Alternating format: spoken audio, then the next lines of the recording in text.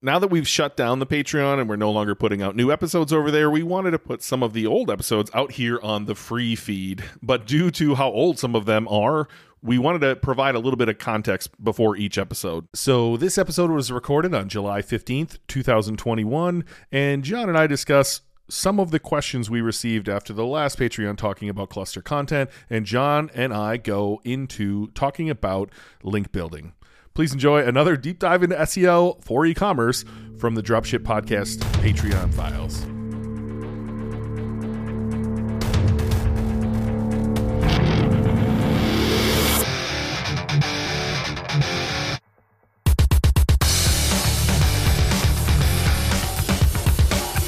All right, episode 17. Welcome back to the show. John and I are making terrible jokes before hitting record here.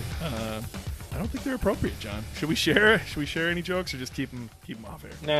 Nah, your jokes are not appropriate. And I'm going to say for everyone listening, it's Ben's jokes. It's not John's jokes. John is terrible with jokes, and Ben's got loads of dirty ones. They're good. If you ever see him one-on-one or face-to-face, maybe he can tell you some, but yeah. Geez. They're good when John goes, and then laughs. Like he first goes, that's too much. And then he's like, but it is kind of funny. I don't know. Jeff Vogel, I know you're listening. I told you a few of these jokes in Las Vegas, buddy. I think you had a few coming back at me. So we had some questions, speaking of Jeff Vogel, that we should address regarding last week's episode. And then I had a couple experiences I wanted to share from my week as well. So let's jump right in. Let me find Jeff Vogel. So maybe I am misunderstanding something, but in the last pod, you talked about the cluster content only linking back to your collection page. Why? Why not make your content as shoppable as possible? Somewhat playing devil's advocate, but if you have products there, wouldn't it make sense to link out to those products as well? Somewhat along the lines of what's good for CRO is good for SEO, and what's good for SEO is good for CRO. If I write a content piece, I want to link to products I'm selling to try to make that content as shoppable as possible. Unless the strategy is different for link outreach, but I don't want people on my content pages if I can help it. I want them off my content pages and onto my product page because that's where the add to cart button is, and you can't buy anything without adding to cart first. So he's asking, am I misunderstanding something here, or are you speaking mostly, as I understand it, SEO silos from the standpoint of you only want that content to link from one collection page? So I think where maybe I was misunderstood last week that I wanted to address this was like, there are pages that make a ton of sense to link to other pages. And then there's pages that make zero sense linking anywhere else, and they're just supporting pages. So brand name reviews. You sell classic car stereos, Jeff. If it's like JBL audio from, whatever, 70s Mustang JBL audio reviews or whatever, like the brand, collection you are calling it, like there's probably not a reason for you to link to products on that page. There's only a reason to write 1,000 words of what you think about JBL audio as it pertains to your business, and then say, but don't listen to us, listen to what our customers have to say and import all of the reviews on that page. And the only link you should have on that page is back to the name of the collection hyperlinked back to that. Now, if you're doing a best piece, a best 70s car audio or whatever the good keyword is for you in your niche, of course you're going to link to products on that page. Specifically, what I was talking about in the cluster content was like, how many of these ancillary pages can you make that will get traffic? And you may link to products, but ideally you're trying to support that collection page. The collection page is the pillar of this cluster, and the more you can link back to that, and only that, you're sent so if a page is linking out to 10 things, you're spreading that page authority to 10 different links. If you're only linking back to your collection page, you're sending all of that page authority that you have from that other page back to your collection. So of course, where it makes sense to link out, I would link out. The goal here is sales, right?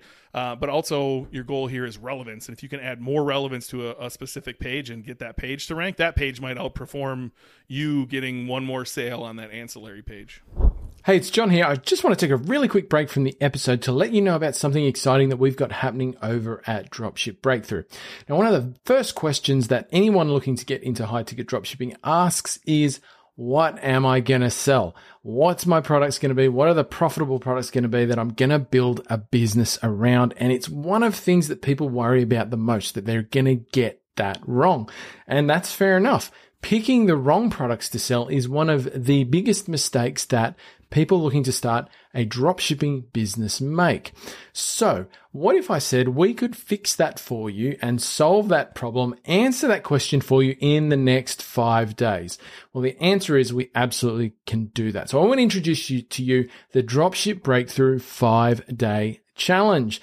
And the 5-day challenge is basically like a mini workshop that over the course of 5 days is going to show you and help you find the profitable products that you can build a high ticket drop shipping business around. So each day for 5 days, you're going to get a lesson or two to go through, and each of those videos together is going to show you the process that we've used and Ben and I have used, not just Ben and I, but over 400 of our students have used to find profitable high ticket products that are viable for the drop shipping business model. So you're going to get a lesson every day. You're going to watch that lesson, and at the end of the 5 days, you'll know what you're going to sell. And I'm going to throw a few interesting bonuses in there as well. Now, the best part of this is you can join the challenge today for just $97. So a single investment of $97, and you're going to then know what you can build a business around with a super high level of confidence, so that you can start your business and not have to worry about that maybe you've picked the wrong products and you're going to have to go back to scratch at some point. So all you need to do to join the Dropship Breakthrough 5-day challenge is head to Dropship Breakthrough, that's spelled BREAKTHRU.com/5, the number 5. You'll find the link below in the show notes. All you have to do is head there, sign up on that page, and you will be immediately and instantly into the 5-day challenge. You can get started straight away. So head over there, join the challenge, and once again, it's backed as always by our 30-day money back guarantee. So if you take the challenge and you think it was rubbish, you couldn't identify any products or anything like that, you can request your money back and we'll hit you straight back up with that. So head on over. If you're looking to get started, if you've been sitting on the fence, if you've been worrying about finding the right products, head over, take the 5-day challenge today at dropshipbreakthrough.com/5. That makes sense to you, John, or is there a better way to describe that?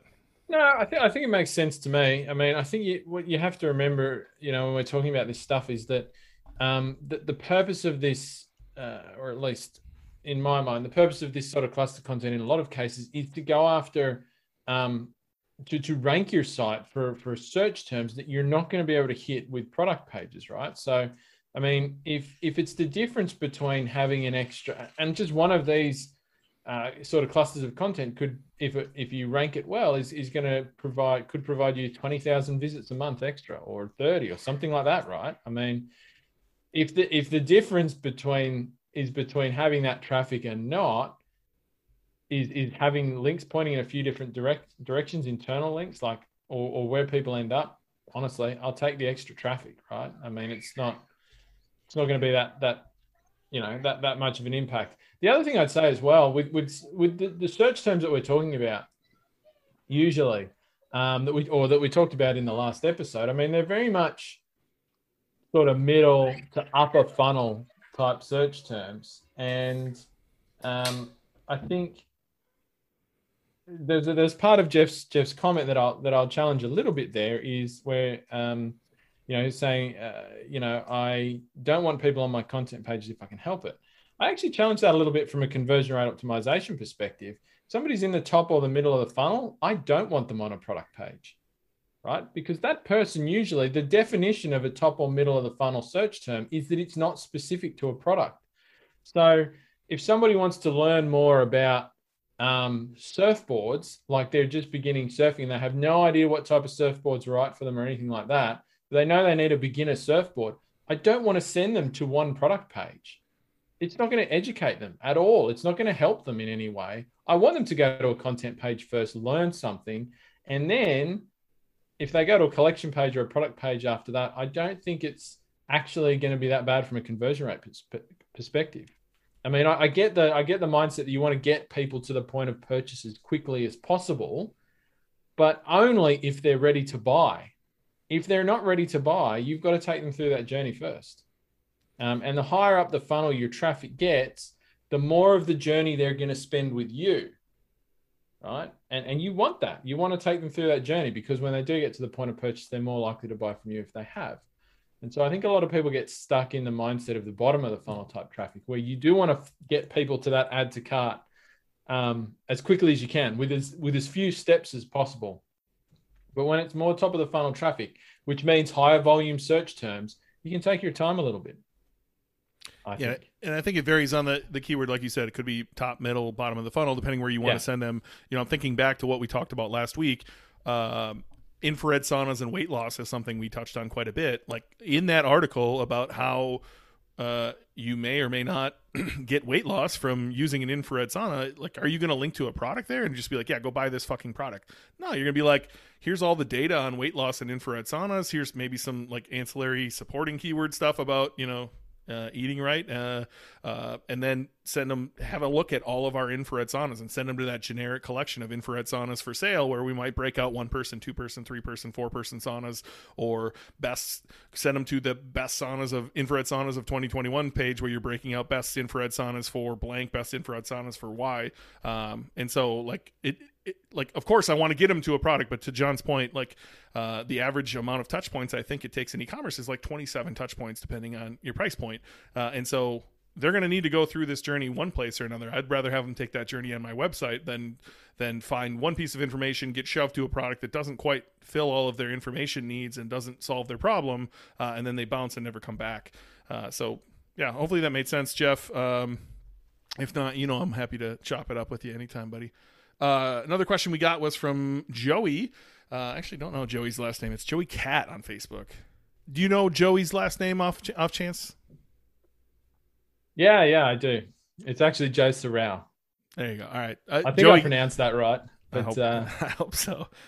So it says Joey Cat on Facebook. Anyway, thoughts and ideas on how to write comparison articles for 3 or 4 products, or if it's a bad idea, I'm open to hearing that too. Obviously, the format and keyword targeting is much easier if you're only comparing 2 products and targeting a versus search term.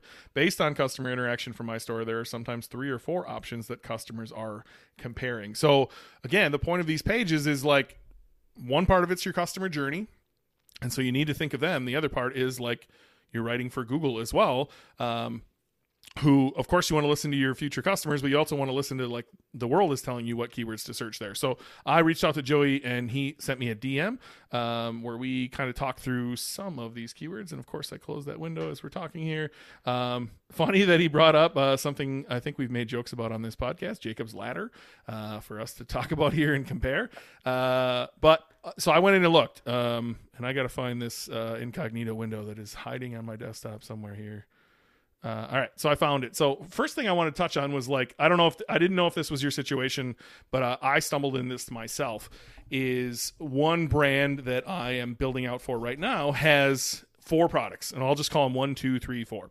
And there's search terms out there that are like brand name 1 versus 2, brand name 2 versus 3, brand name 3 versus 4.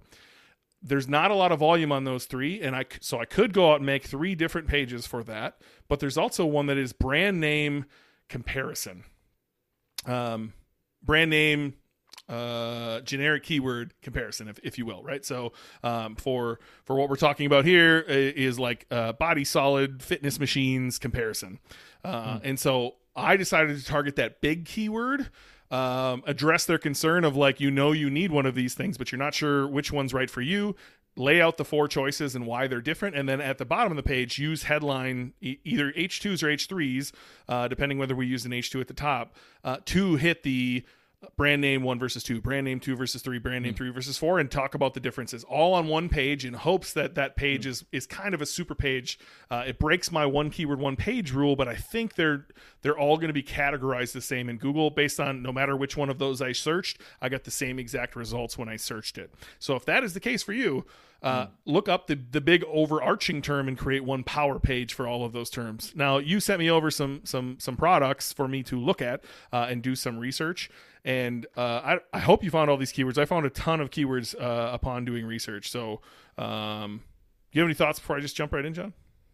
No, I think you're right. I think this is one of those cases where you do want to, it makes sense to have it all on one page rather than having, all those different pieces of content.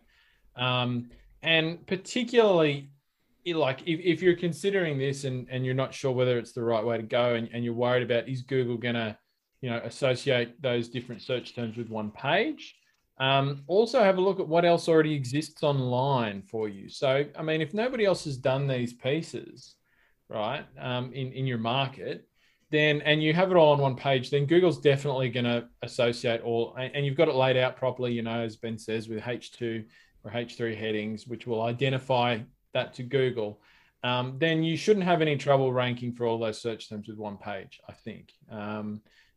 Ranking reasonably highly. I mean, if other people have put a lot of effort into splitting those things apart and they have really dedicated content pages that are high quality to individual versions of this, 2 versus 3 or 2 versus 4 or something like that, then, maybe one page might not outrank those, I would think.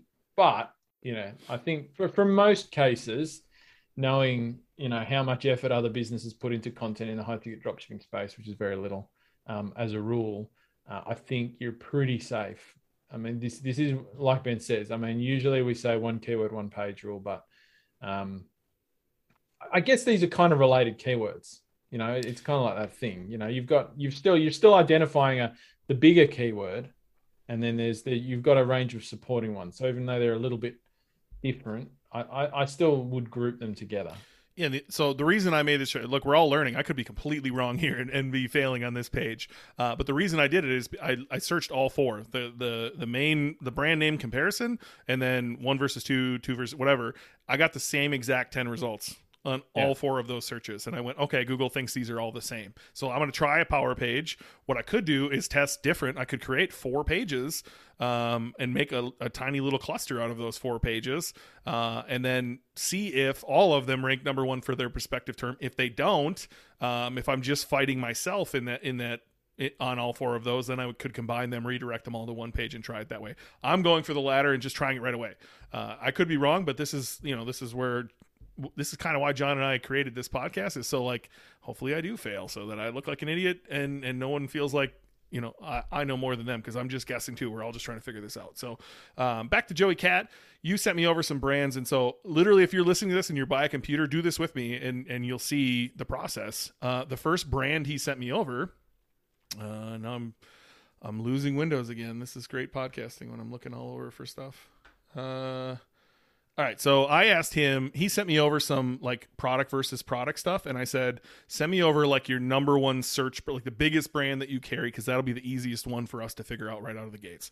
He sent me over a brand called Body Solid, including one of the terms he sent me over was like one of the models versus one of the models. And so all I did was go to Google and type in Body Solid, hit search.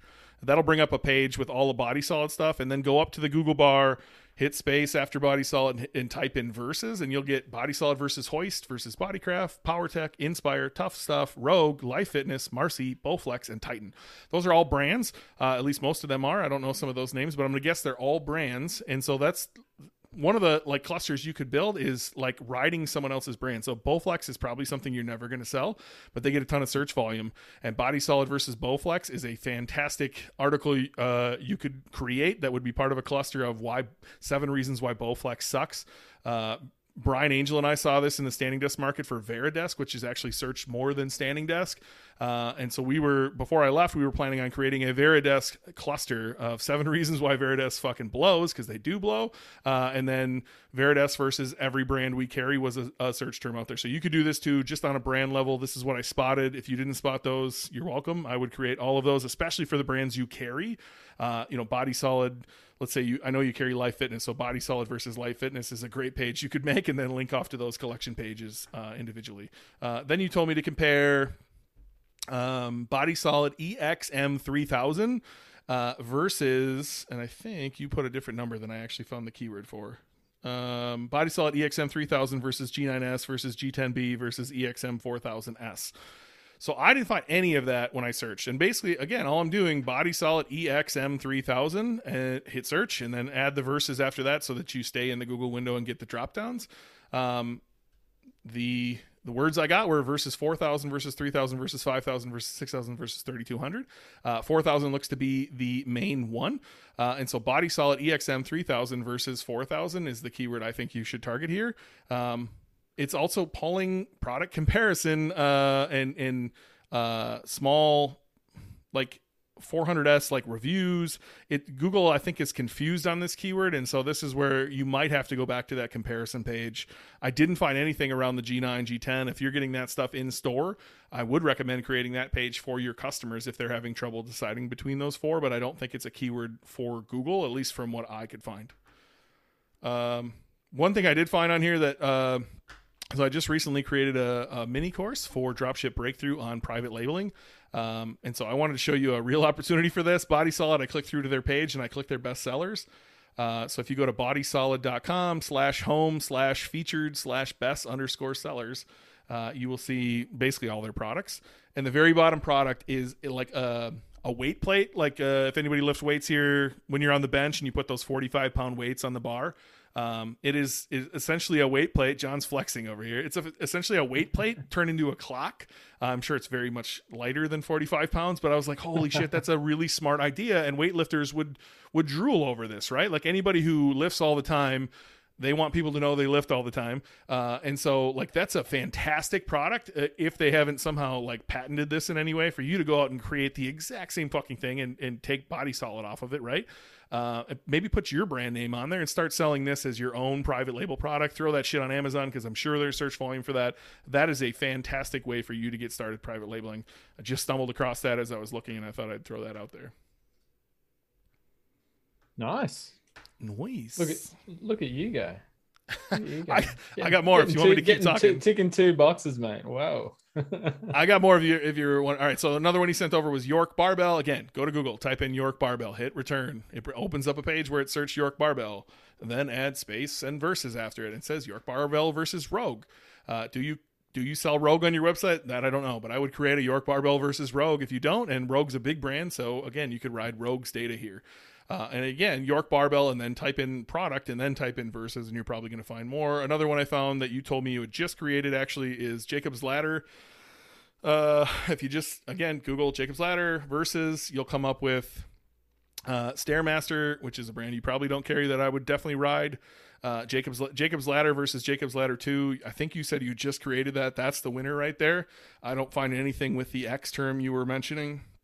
And then a whole bunch of other brands again.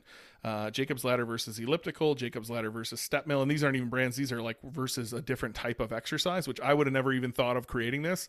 But like Jacob's Ladder versus running versus stair climber, I bet is a keyword. Stair climber versus who knows. Like I'm just going to type it in right now because I bet that's a keyword. Stair climber versus treadmill versus elliptical versus running.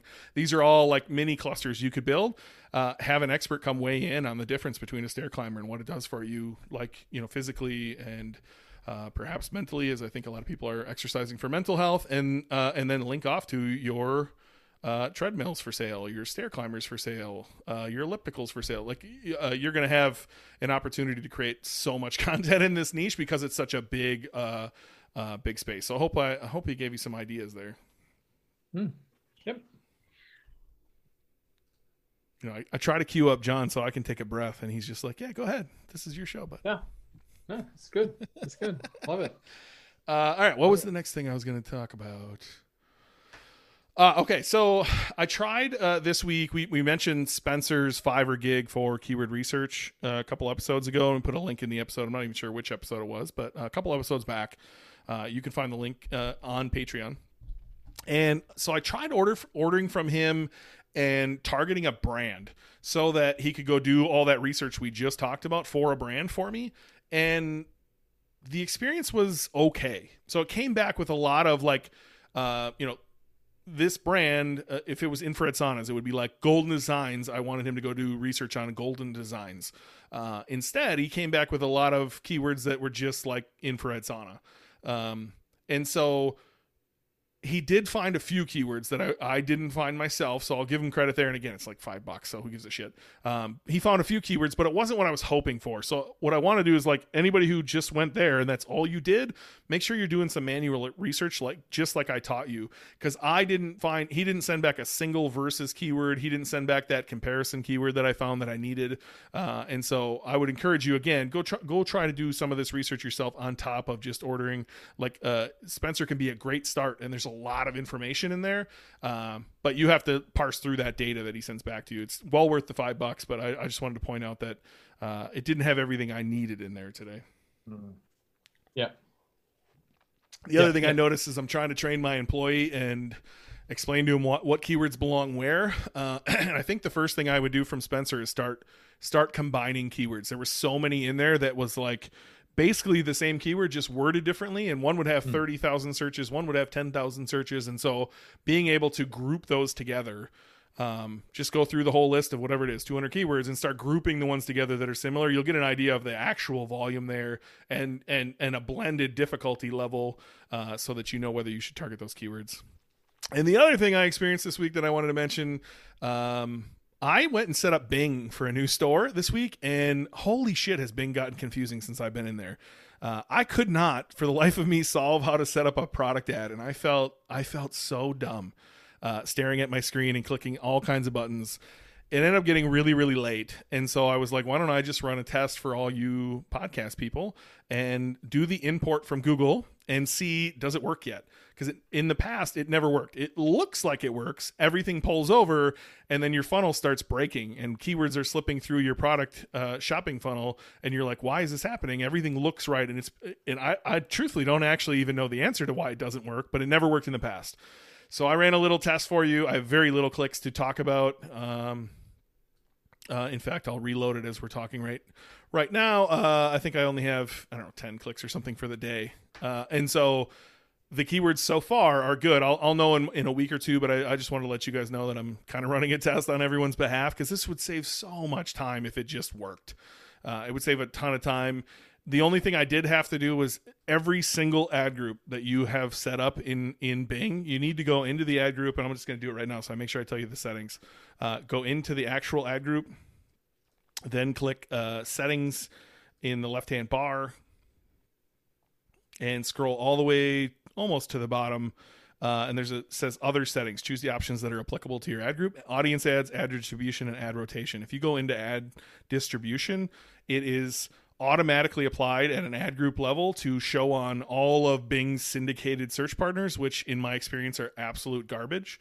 And so I change it to that second option: Bing, AOL, and Yahoo search, owned and operated only. That works way, way better for me personally. The only downside is you have to do this on literally every ad group you create. There's no way to do this like account wide or campaign wide. So I'll let you guys know. And if you don't hear from me, ping me in the Facebook group, and I'll let you know if my funnel starts breaking, which will suck because I'll have to go back and do all the work myself. But yeah, ran a little test. Cool, man. Good test. Yeah, I don't know. I hate Bing's interface. So. It really moved towards like Google now. Like it functions the way Google functions. It seems like it's a lot better. And apparently I haven't been in here in a while because it was super confusing to me. Yeah. What do you got, John? Any happenings of the week?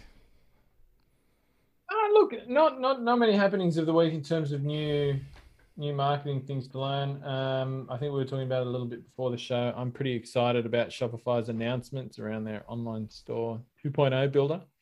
I don't know if everybody's caught up on that, but Shopify announced their thing this week that they're making some pretty major changes. And if you've been in editing a theme, you'll have noticed the actual theme customizer now looks completely different.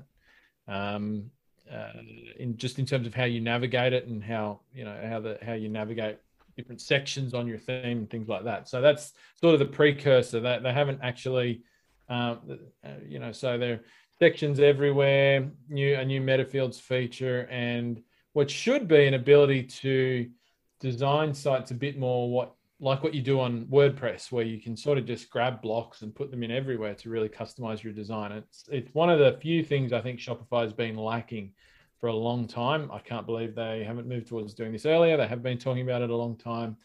But finally, it looks like they're starting to do it. So over the next few months, we should have the ability to design much more custom looking websites without needing to rely so heavily on a lot of coding changes, like having a developer do the work for you, which there's nothing wrong with that. But obviously for a lot of people starting out, working heavily with a developer is something that's a bit intimidating or potentially costly. And so this feature should give people a lot more options to actually make their site look the way they want and provide the functionality to their customers that they would like. So yeah, keep an eye on that space. It should be a lot of fun. The one thing to remember is that to take advantage of those things, whatever theme you're using needs to be updated. So just because Shopify makes them available with this change in particular, all the theme developers have to actually change their themes to enable this functionality when it's available in the builder. So whatever theme you're using, you'll have to keep an eye on that. So if you're using Superstore, for example, Pixel Union needs to update Superstore to make it compatible with the Online Store 2.0 on Shopify's end.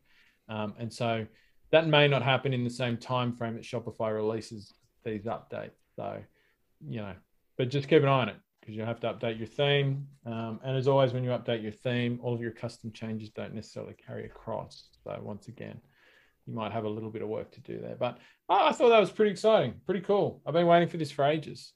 Yeah. I build a lot of websites, as you know, on Shopify. So how have they solved that theme change issue? Like there's no like code they can run where they're like, let's take your current theme and run a diff checker against a standard theme and point out to you all the places you have custom code, so that like I keep a list for this exact reason. If you ever need to update, I know exactly where all the custom code is that I added, and I can just go one by one and add it all back. But it's a nightmare to change themes.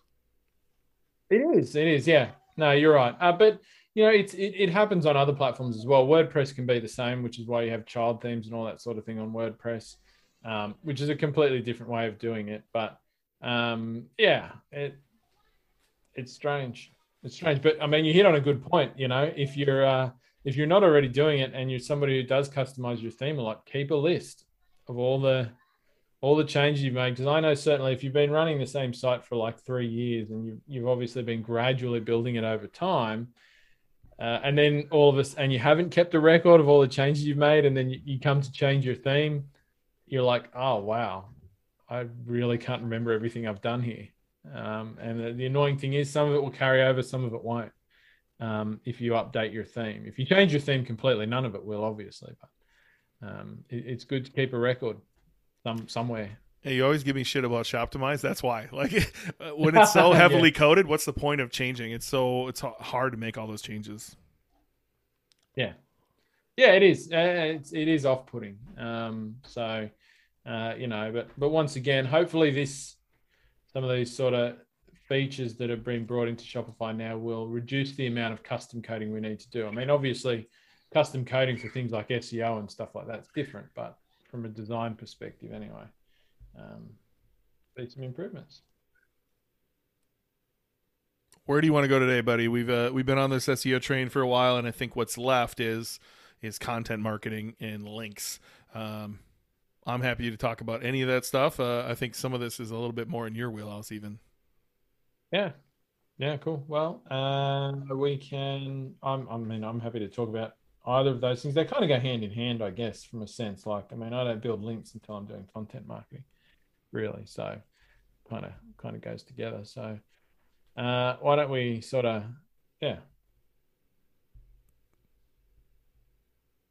fire away, man. Wherever you want to start. Yeah, cool. So we've been on this SEO train for a few episodes now, and we've talked about, I guess, on-page SEO. We've talked about, cluster content. We talked about collection pages and technical SEO. And so there's kind of, I think, to sort of round out that discussion, there's a couple of things that we touched on a little bit, but we haven't really dived into in any great depth. And for me, at least, they're certainly very much the required, as is all the other stuff we've talked about, if you want to have a really well-rounded out organic traffic strategy that, that can really crack into the big numbers in terms of, ranking your site for a lot of the higher volume search terms, which might be more competitive and that sort of thing. And so the remaining bits here really, we classify them as content marketing and off-page SEO. And there are two things that we started talking about content marketing when we talked about cluster content, obviously, and answering some of the questions from Jeff and Joey this morning. But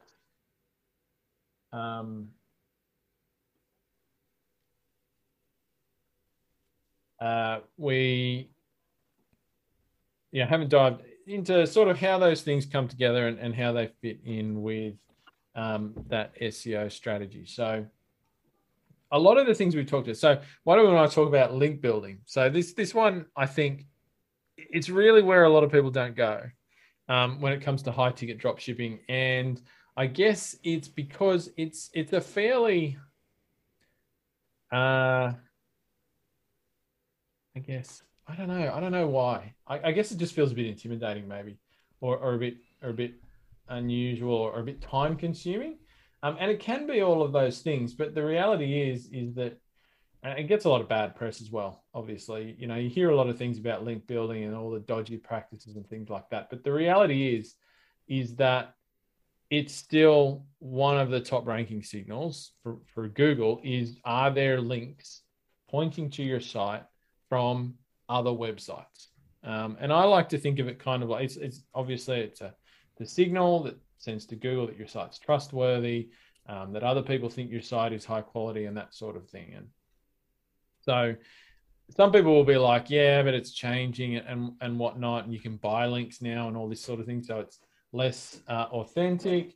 And that might actually be the case, but the reality is, as far as we know, Google's algorithm still places it as one of the top ranking things you can do. So if you're trying to grow your site organically, and you're going up against other people who have links pointing to their site from other good quality websites and you have none, then some of the things we've talked about here will definitely, like in our last few episodes, will definitely give you an opportunity to bump up a lot.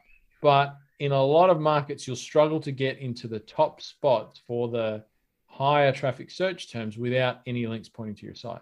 It kind of just puts a barrier to you, because Google might look at you and say, yeah, you've got great content. That your site looks, from an SEO perspective, looks good, but nobody's talking about you. Nobody's saying to us that you're a good site. And so it's kind of like I think of it like having a product without reviews and having a product with 100 reviews. What's a customer more likely to buy? Generally, they're more likely to buy the product that's got 100 reviews on it, because they can say that not only do you say it's awesome, but other people are saying it's awesome. And so it's kind of like that with Google. Backlinks are like reviews for Google, if you like, that what's on your site is cool and that they should go and buy it.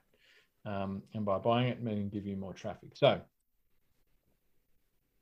I mean, that kind of intro to backlink building is I just say that because I think it's something that, like, a lot of e-commerce sites don't do, and you should be doing it. So I want to encourage people to start thinking about this strategy. But where it goes hand in hand with content marketing is that building a lot of backlinks is difficult if you don't have any content on your site, right? So when you think about most of the places that you're going to go and build links from and websites that are online, they're mostly going to be people with an audience that they built around content. Now, those people, and we're leaving aside affiliates because affiliate links are not proper backlinks for SEO purposes. Most people don't want to build links to your product pages. Most people who will give links do not want to build links to your product pages, with the exception of if they're writing an article where they need to recommend specific product, obviously. But the bulk of links out there won't go to product pages because there's no value in that for their audience. There's nothing. All it is a commercial looking thing for you. And so product pages, collection pages are pretty hard to build links to because they don't really add any specific value to most people's audiences. And when you're asking for a link to those pages, most people will look at it and say, well, yeah, you just want to do this to make some money, which is nice for you. But for me, why do I need to talk about that to my audience? Whereas if you've got content that is valuable, it's helpful, and it adds value without their audience purchasing anything, then it's much more likely you're going to get backlinks to that. And so content marketing is obviously, it's a very wide umbrella, and it's not just about writing content for backlinks. Content marketing is kind of like, for me, the Swiss Army knife of marketing strategies, right? If you're doing content marketing on your site, as in you're building content, you're promoting it, you will start to be able to do SEO better. You'll be able to do email marketing better. You'll be able to do retargeting better. And you'll even be able to do cold traffic acquisition through paid ads better. So one thing I love to do is run search text ads for higher, more broader search terms to content pages. Right? Now, once again, not many people do this in high ticket dropshipping, but if you've got an email capture on there, it works fantastically well. So this is why they go hand in hand. If you want to build links, you need to start working on content, and if you want to, do all of those things better, you need to start working on content. So, I guess it's a big topic, and I don't know. I think a lot of people probably think about, well, that seems really intimidating. Like, kind of, where do I start with each of those things? So, with content marketing and building content for your site, the easiest place to start is really in a lot of the ground we've already covered, like going for those sort of middle of the funnel type search terms that are about educating people, questions your customers have around your products or the type of products you sell, or maybe even the comparison type pieces that we're talking about. I mean, that's really everyone's natural ground. And once again, if you've been doing your keyword research, once again, as we've discussed, for the rest of your SEO strategy, you're going to have already identified a lot of the potential topics for a piece of content, and the keywords associated with those, and you've ideally sort of mapped those out a bit and put them into a bucket where it's not going to be relevant to a product page. You're not going to cover it all on a collection page. So that means you're left with a content page to cover it. And so doing that keyword research and going and thinking through that, I think really makes it easy to identify what are the pieces of content that you want to schedule up and put in place. And so I think a lot of people get stuck with thinking, well, I don't know what to write. What am I going to write? What do I write about? Where do I start? Just start. Like, if you do content research, like your keyword research, you're going to have a list of keywords as long as your arm that you could target content to. So where do you start? Somewhere. It doesn't matter. It's not like there's never a perfect place to start. If anything, I'd say just start with whatever's going to end up attracting people to your best-selling product, maybe. But quite literally, just chew off a chunk of it and get started. You know where I like to start, John, is with an exercise I learned from my friend George.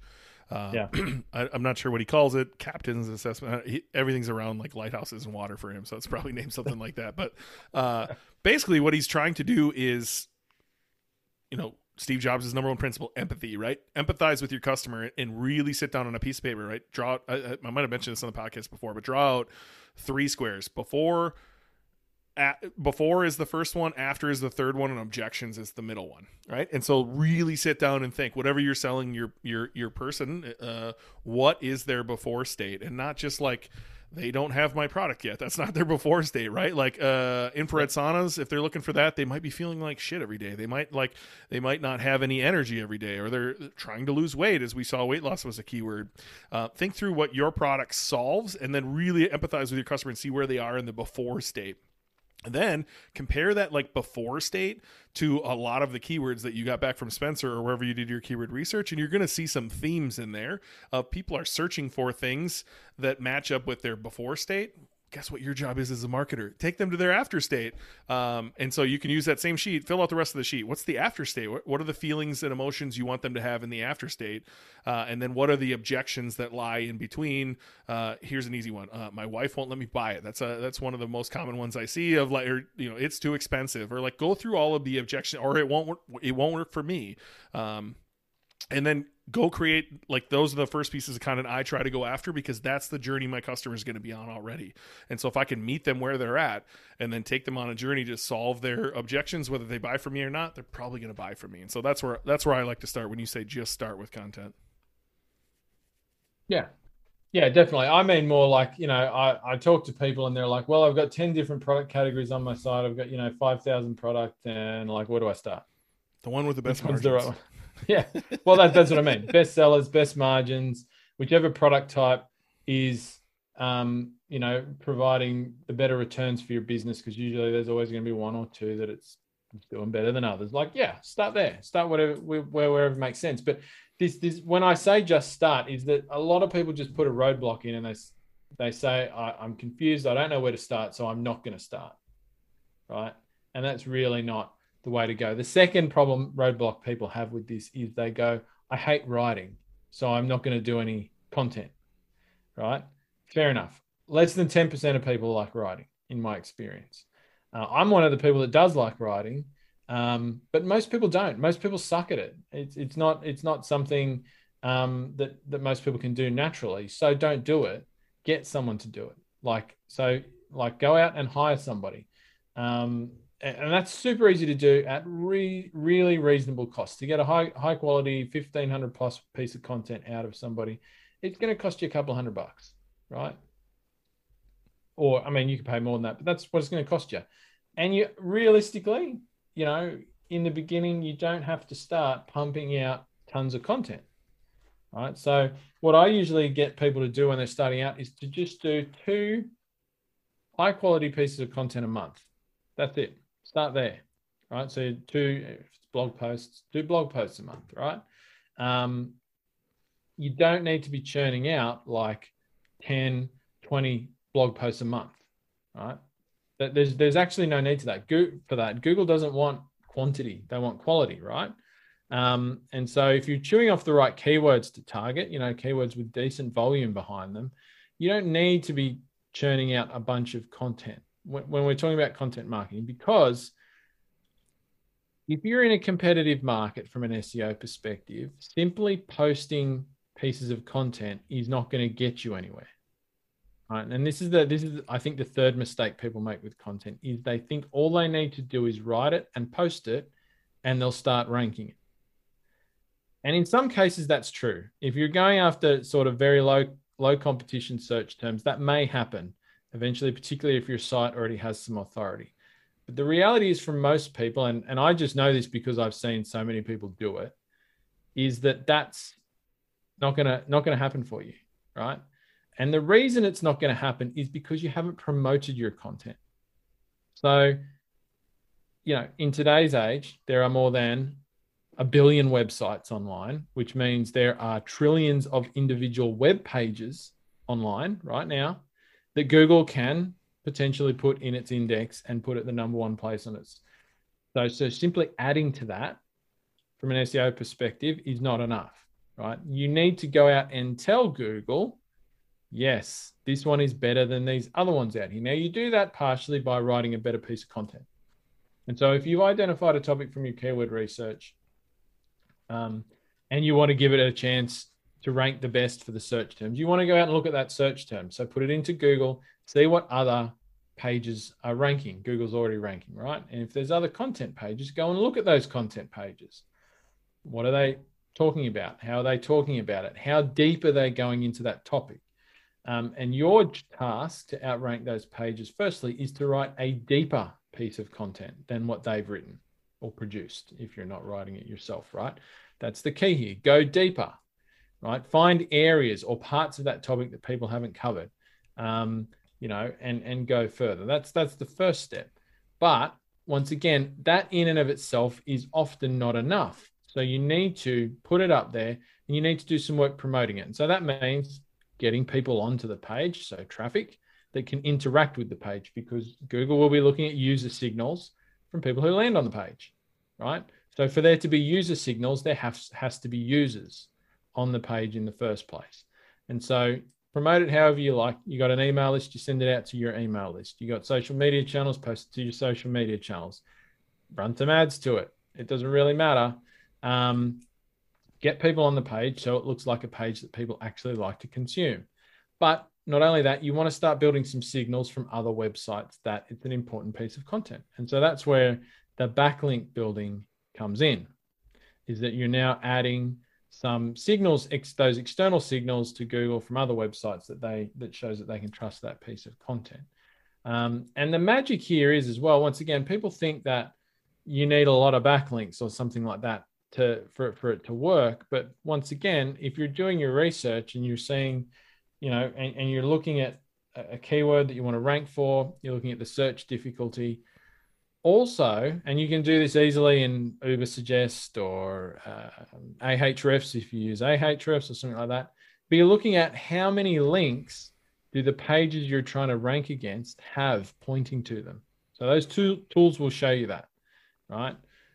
So if you're trying to go into a search term and you're going up against pages that have, 10 links pointing to them or 3 links or whatever, then you only need to either get a few more links than them or a few higher domain authority links than them to start out ranking them, assuming your content is better, right?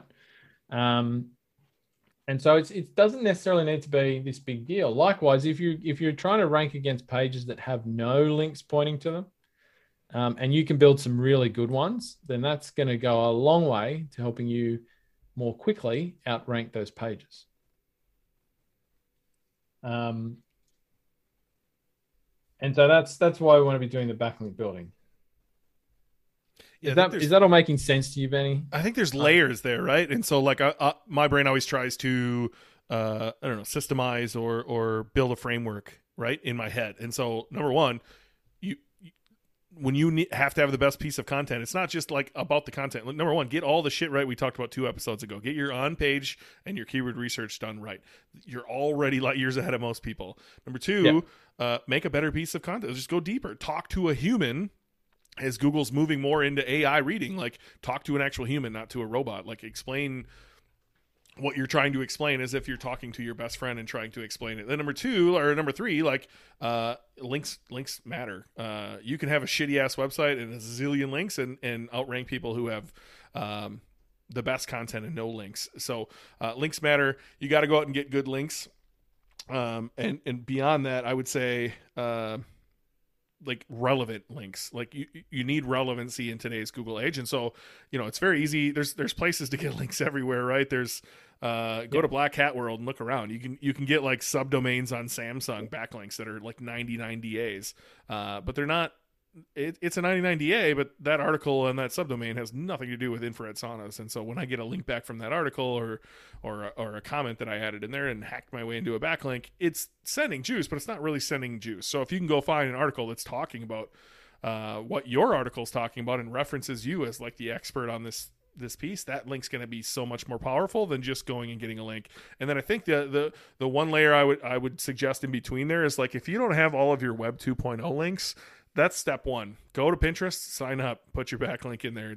They're not do follow links, but they send signals to Google that you're a real business, that you're a real authority, that you're somebody to be listened to. And then you also got to put content on those channels so that Google sees social signals sending back to your website. That's the steps I would work through. As far as like actually building the links, that's, I'd have to defer to John because the cold email stuff just, man, it drives me insane. Yeah, it's funny. And you're absolutely right with what you've just said. Everything I've said about doing content and stuff, I wouldn't be doing that until I've locked in the on-page and the technical SEO stuff that we've already talked about in the last couple of episodes. I mean, that is the natural progression, because if you haven't done those things and you try to do content marketing, then your efforts are going to suffer because you haven't got the basics in place first. And that is going to drag on your results quite a lot that you might get from building a really great piece of content. So that's absolutely where you want to start. This stuff is the next steps after you've locked in all of your improvements to your on-page and your technical SEO. But look, I mean, building backlinks, for me, there are a number of approaches you can go after with this. But it is the type of thing that's very much a numbers game, right? I mean, there's a lot of sites out there that will backlink to you. There's a lot of sites that won't backlink to you as well. And you do actually have to outreach to them, which means by definition, it can be a very time-consuming process to manage, right? If you're doing it sort of one by one, right? You're finding one site that might be relevant, you're reaching out to them for a backlink. And if you're doing it that way, which definitely does work, it does produce links. The downside is that it produces them very, very slowly. So if you're somebody who wants to move a bit more quickly in building some decent traffic, then that might not be the way to go. The exception to that, I would say, the one-to-one outreach kind of thing is if you're going after a site with super high domain authority and you want to get your link into a really relevant article, it's often better to approach them directly about that, right? A one-to-one sort of get in contact, you identify who the relevant person to talk to is there, and all of that sort of thing. And that like if I'm going after a site with DA 80 plus or something like that, then you've got to put in more effort to get that sort of action happening. But once again, you can still get a ton of value from generating, once again, relevant links in the sort of 30 to 40 to 50 DA range, assuming that your site isn't already at that level. So you're always trying to get backlinks from sites that are at a higher DA than yours, when we're talking about outreach, that is. And there are a ton of sites that are going to be relevant to your market in that sort of range, right? So how do you make it like not such a scary numbers game? Well, there's definitely a way to do that. And so you do have to pull a few tools together. But if you're writing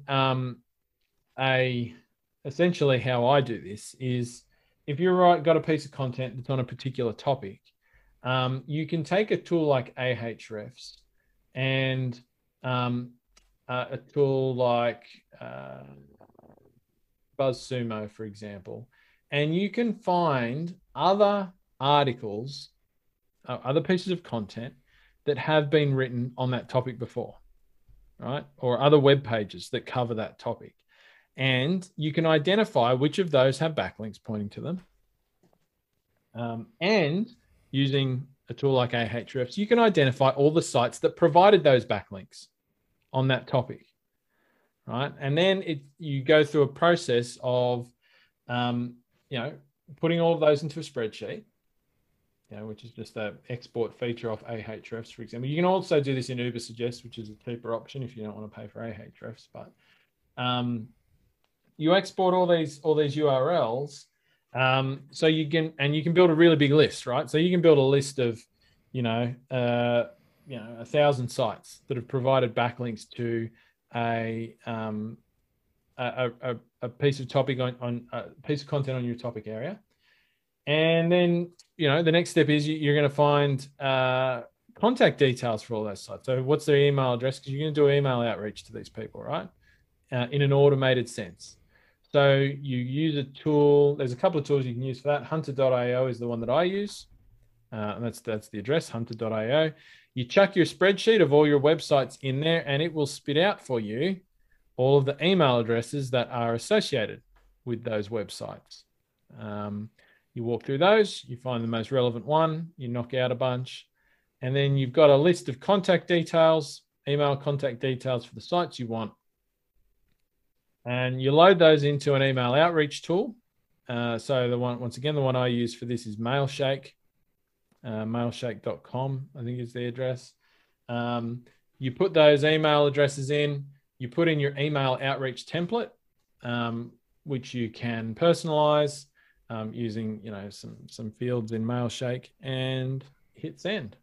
And so what that does is it then reaches out. If you've got 1,000 websites you want to reach out to on your list, it reaches out to all of them over time, and the ones that are interested will email back to you. At which point you pick up the conversation with those ones, and obviously a whole bunch won't. But that's the way that I do it, basically. And so obviously it's hard to demonstrate this. I can hear the listener saying, "Yeah, John, great. You sent an email. What did it say?" Yeah.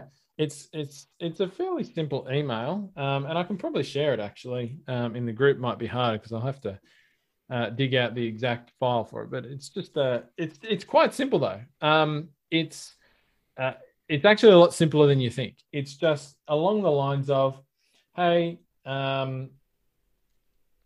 was just checking out your site and noticed that you talked about this topic in particular, and once again, where these fields are all being pulled from our original research. So I'm saying this topic in particular, but you've inserted that in there. We've just put out a piece of content, blah, blah, blah, about this. And we think it would be a great fit for your audience. and so, we'd love to get a link on your site. I can't remember the exact words I use. I'll have to pull it out, but I'll post it up in our members area. But it's just quite simple. It's like that. It's not. I don't ask specifically for a link in that sense, and it's not really like a here I'm going to do something for you type ask either. And that's it. And they'll reply back. And you'll get a number of replies. You'll get some people that'll do an organic link. You'll get a lot of people these days who'll ask for money in return for a link. Yeah, it's becoming much more common. Like years ago, that didn't really happen. These days it does. And it's fine to do that. Once again, this can be a bit of a controversial subject for some people because technically Google's policy on backlinks says you shouldn't pay for them. But here's the reality. If you pay for a single link in a natural looking sense from another decent site, Google is never going to know that you paid for it. Where paying for links gets you into trouble is if you're buying 1,000 backlinks and they look unnatural, right? You're buying 1,000 backlinks from a site that just provides backlinks. It looks unnatural. So like if you're buying them off Fiverr, for example, it's going to be from a bunch of sites that have unnatural linking profiles. And Google can see those unnatural linking profiles and they know that those sites are selling links, right? But if I reach out to a blog with DA50 that actually has high quality content and they only have a few links per piece of content out to other sites and I pay them for a link, there's literally no way anybody can know that, right? It's how they monetize their business. A lot of blogs now. And so for me, that's fine. I look at it like if they want $50 for a link, I'm going to spend $50 on pay-per-click ads in a second. This is going to help me get a ton of traffic over the next 3 years. What do I care, right? I mean, it has value. So I actually don't have a problem with content producers asking for money for links. If they've got a good authority and all that sort of thing, I'll usually pay them. So I would have a budget. If I'm doing backlink building, I would have a set budget. Say, this month I'm going to spend $500 on backlinks, for example, and just work within that. You'll get some for free. You'll get some that you pay for. And then you'll get a group of people who will reply back and say, oh, no, we don't want to do a backlink, but we'd be happy for you to do, say, a guest post in which you get a backlink out of that, right? And once again, you can talk with people like, That's another thing Google apparently says you shouldn't do as well, which is hilarious. Yeah, I know. But once again, a lot of people say this stuff, but there's not actually, I don't see a heavy weight of data that's just there is actually a problem with that yet. Like, I don't see anybody who's put out an article with research that shows that guest posts are bad. No, they work. Like, definitively. There were Google on Twitter once said one of the top guys there said guest posting is against their rules or whatever. I don't know. That shit's funny, right? Like the reality is, so I owned thankyourskin.com. It was gifted to me by an old business partner. I didn't know what to do with it.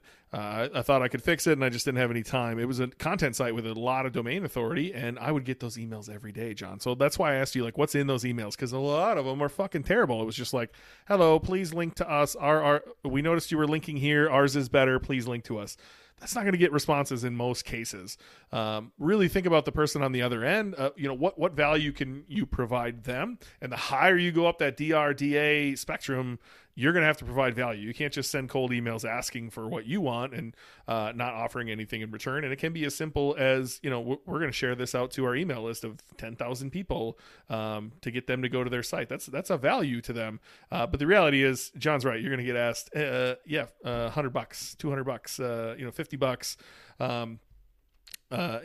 Obviously that's negotiable, but you're going to get asked a lot. Another thing, regarding those guest posts, John, another website I love is linkhunter.com.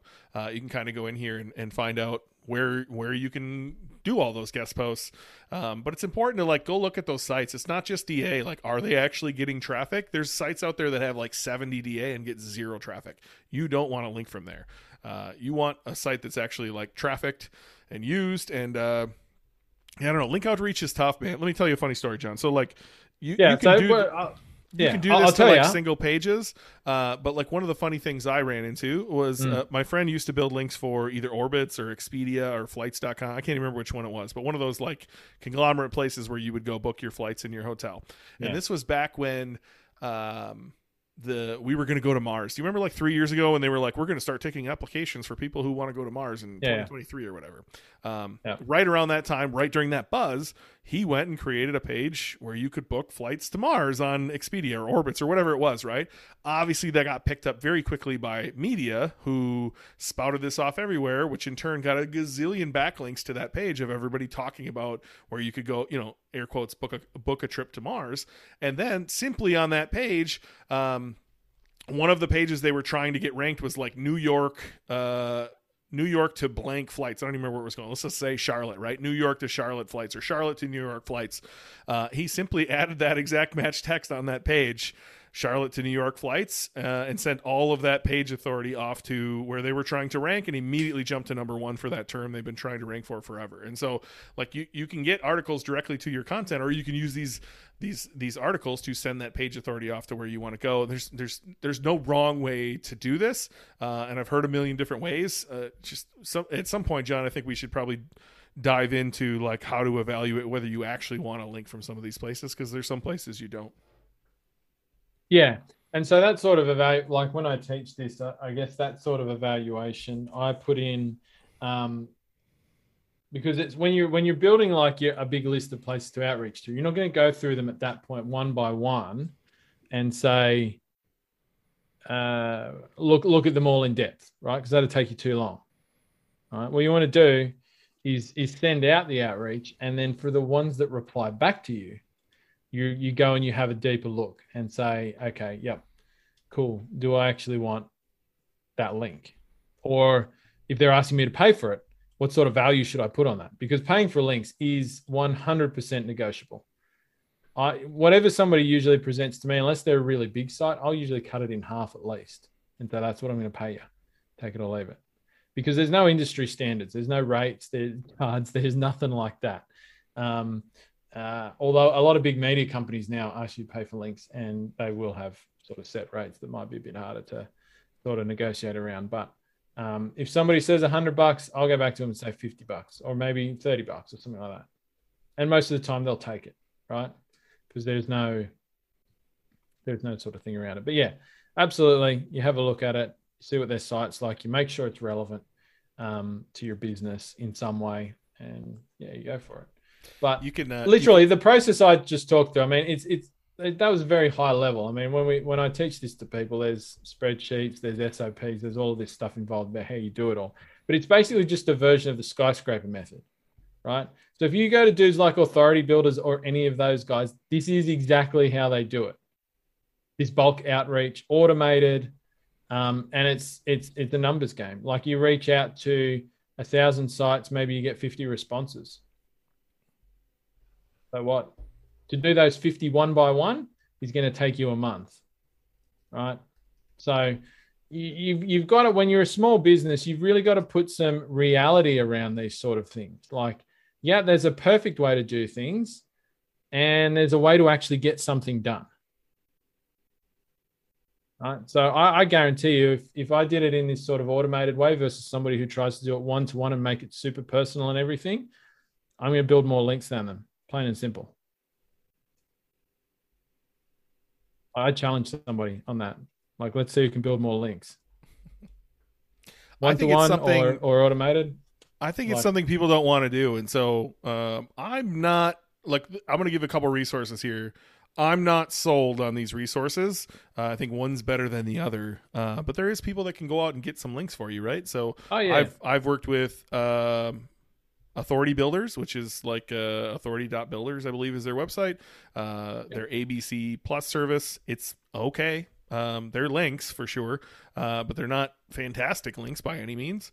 But they will, up the domain authority of your entire website and link to places you need them to link to and vary your anchor text so you're not getting in trouble with Google. They're all guest posts that are mediocrely written, and are linking out to authority. They're doing all the right things. And so they're okay. I've used Smash Digital before, smashdigital.com. I actually thought they were doing similar things to what Authority Builder does, but at a higher level. They cost more. And I've had the opportunity to meet Travis Jameson and have dinner with him in Charlotte. Very, very smart guy. And so like, I can get behind them. They also like invest in businesses. Smash.vc is their investment arm where they, if you're the right business, they'll buy a part of your business and then do all the shit for you as like, because they own part of it. Right. So that's kind of cool too. On the content creation side, I've used obviously Upwork and all things like that. But I recently have used Copysmiths, which is copysmiths.com. They're an Australian agency.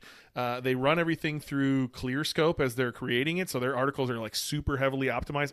They're almost too optimized. I thought their keyword research was poor. So like I would present them the keywords you want to write articles on.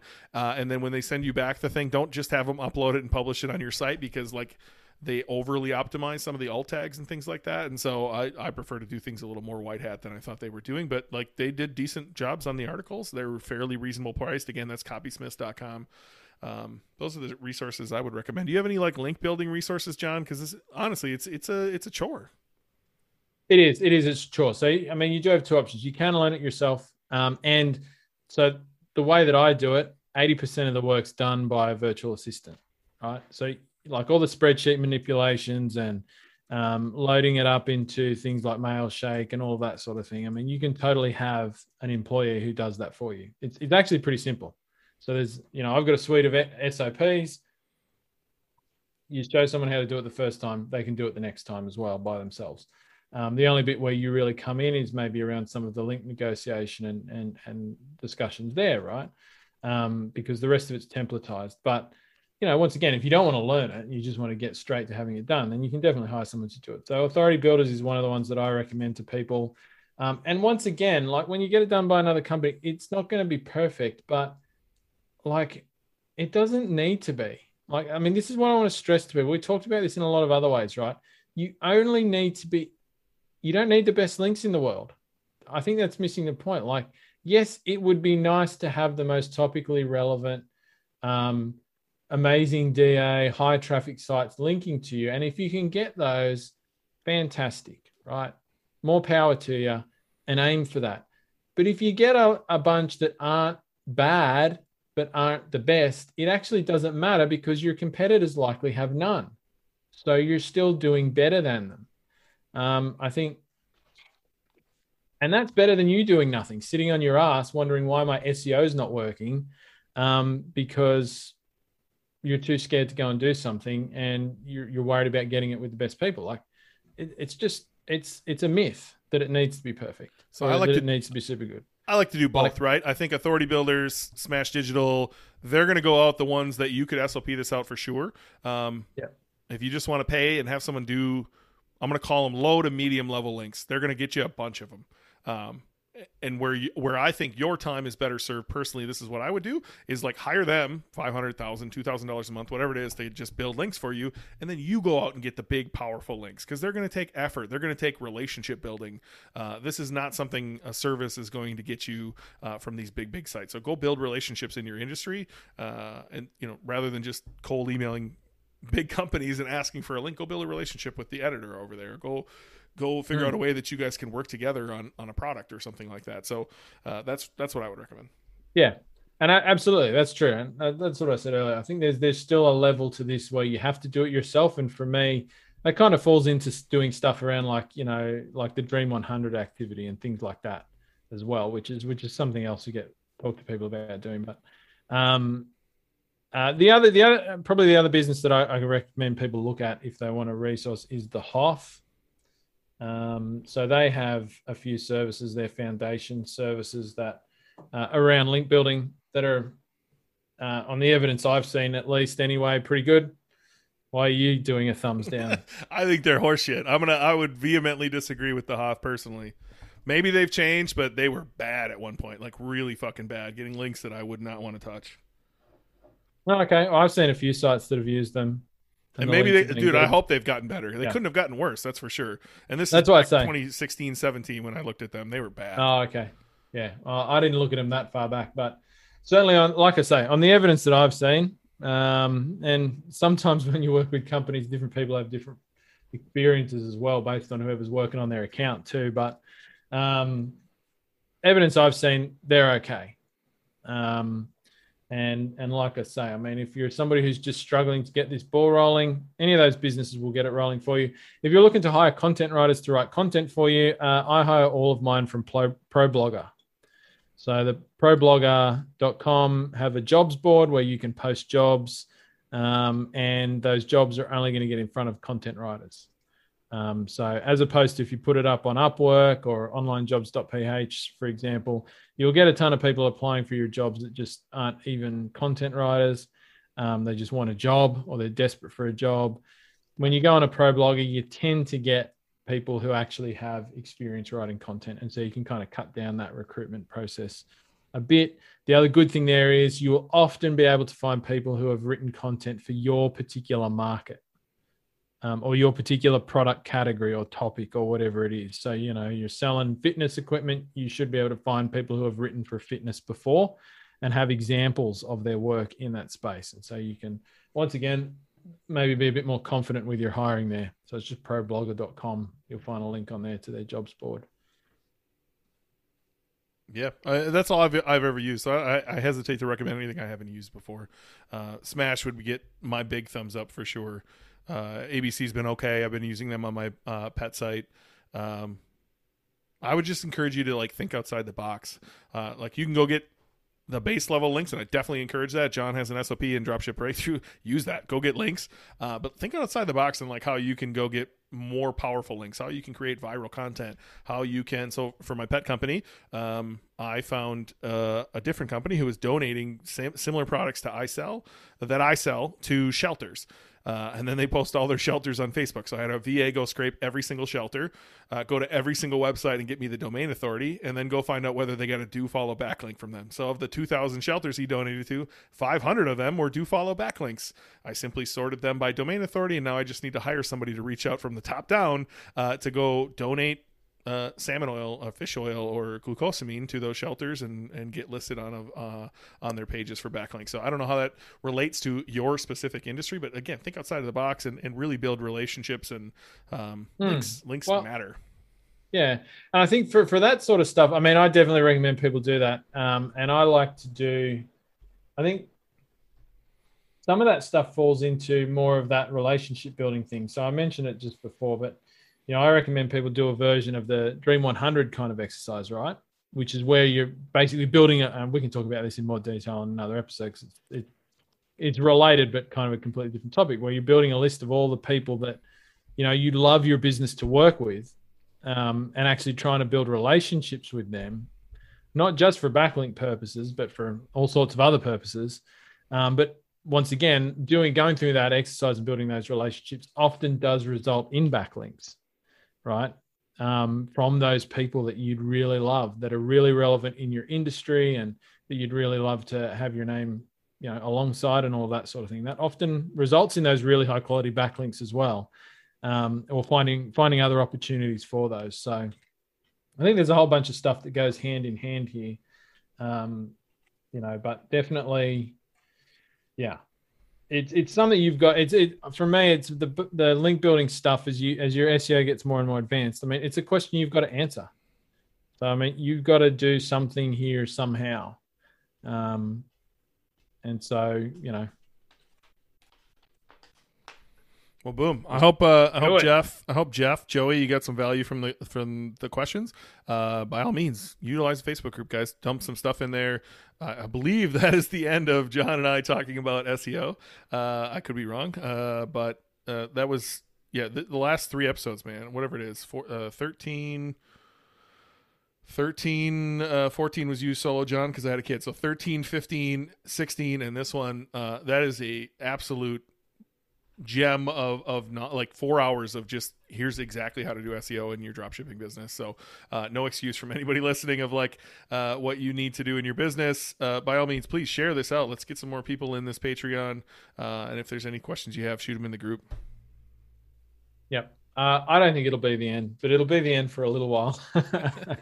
I mean, there's always new stuff to say about SEO. I think it's such a big, broad topic. There's so much going on there that I'm sure we'll be back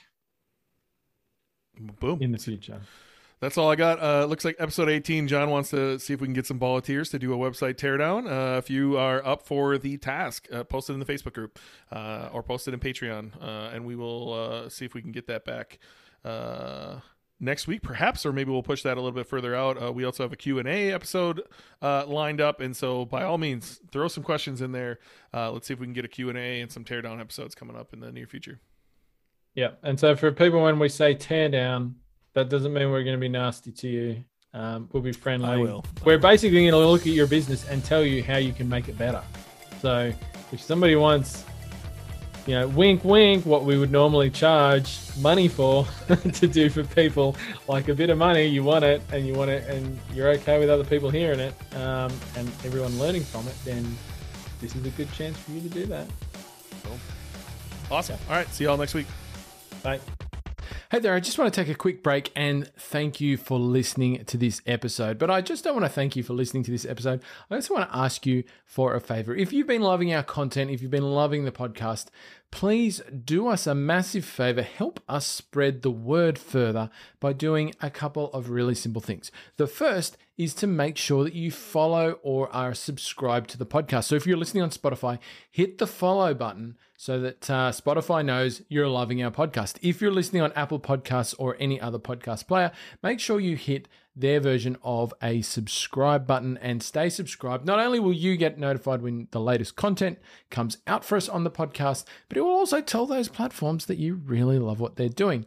The second thing you can do, if you're listening on Spotify, please say that you rate the show. So you can add a star rating on Spotify. You see a little star icon. You can hit that and give the show a rating. If you're listening on Apple or any other podcast player, please leave us a review. Once again, you'll be able to give the show a rating and you'll be able to leave some comments if you're listening on Apple. These things hugely help us to not only continue to produce content for you because we get more and more reach for our episodes, but once again, it sends messages to our lovely podcast player platforms that you love the show, and so they will take the show out and show it to more and more people, which in turn helps us to do more and more to help you.